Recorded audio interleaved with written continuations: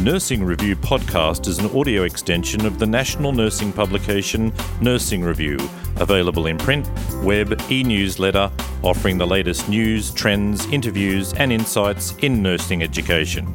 Subscribe to Nursing Review today by going to www.nursingreview.com.au and click on the no-obligation 4-week trial subscription link. And now sit back, relax and enjoy our latest Nursing Review podcast. I'm Health Editor Dallas Bastian, and I'm joined by Research Fellow at the University of South Australia, Dr. Sanjee Perera. Welcome, Sanjee. Thank you, Dallas. Pleasure to be involved. Your research revealed that older Australians' decision to leave work was more complex than simply to stay or retire. What different job exit patterns did you identify? We observed 3 distinct exit patterns in our study, actually. The biggest group was the true retirees. These employees left their organizations and the labor force, taking a permanent retirement. The second group, which was the smallest, was the group that we call job changers. They left their employers but did not leave the workforce. So basically, they just transitioned to another job or were actively looking for work at the time we were collecting the data. But I think the most unexpected and interesting pattern we observed were among the older workers who were taking a hiatus from work. So this group of older workers left their employment for a brief period of time with an intention of returning to work at a later stage. They were using the hiatus period to study, to travel, or to recover from an intense period of work. Based on previous research in the area, we could explain that some older workers would retire, like would be true retirees, and the others would leave organizations but remain in the workforce. But I think the hiatus takers pattern was a surprise to us all.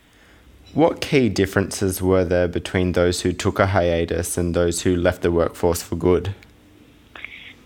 I think the main difference between hiatus takers and the true retirees was a difference in their financial circumstances.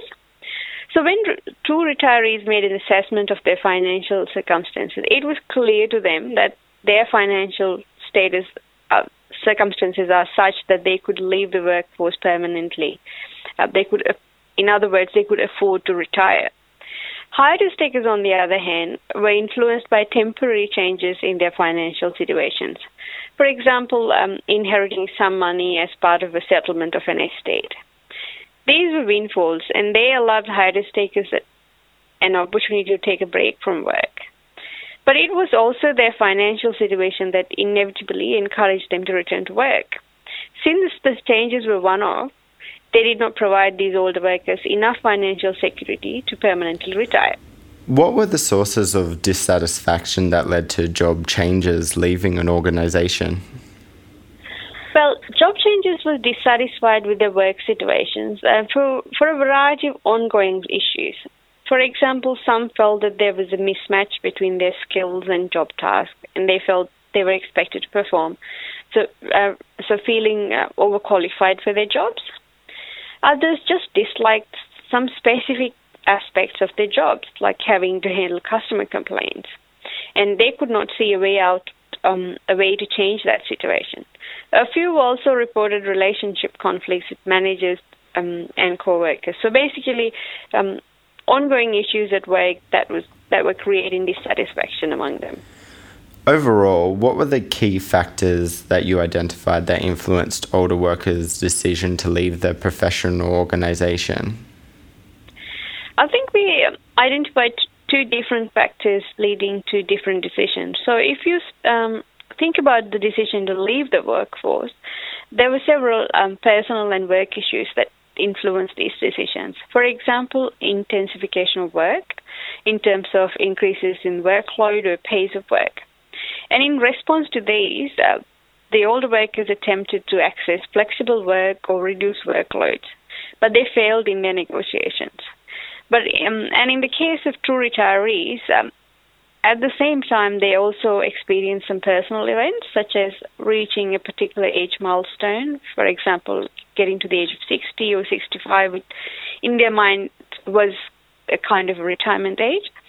or diagnosis of illness also played a part.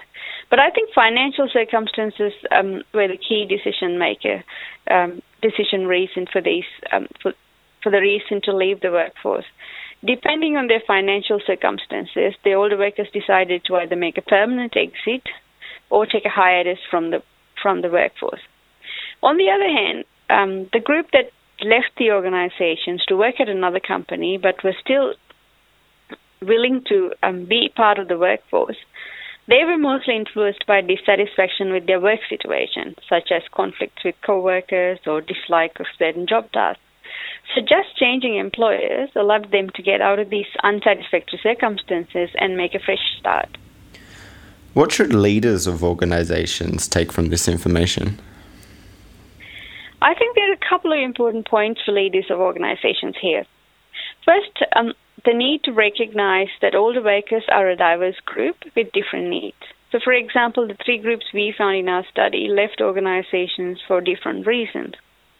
Second, I think we highlight the need to take a look at specific needs of older workers through organizational practices that are age-friendly. So let me give you an example about flexible work. We spoke how shock events like age milestones or diagnosis of illnesses can influence older workers to think about leaving. Now, an employer cannot prevent these events, but they can help employees manage the impact of these shocks. For example, flexible work options like shorter shifts can help older workers facing health issues to reduce their work commitment. Similarly, flexible work arrangements can also assist older workers to reduce the experience of work intensification and continue to perform their work role. I think the important factor here, though, is to recognize that the flexible work arrangements that are attractive to older workers may be different from those desired by the rest of the workforce. So that's why I spoke about specific age-friendly practices. For example, some of our participants desired extended periods of leave for travel, and these needs may be very different from employees with young children who want to work school hours. So I think 2 important takeaways are the need to recognize that the older workers are a diverse group and with diverse needs, and that meeting these needs requires specific age-friendly organizational practices. That's all we have time for today. Sanjee, thank you. Thank you. Nursing Review podcast is an audio extension of the national nursing publication Nursing Review, available in print, web, e-newsletter, offering the latest news, trends, interviews and insights in nursing education. Subscribe to Nursing Review today by going to www.nursingreview.com.au and click on the no obligation 4-week trial subscription link.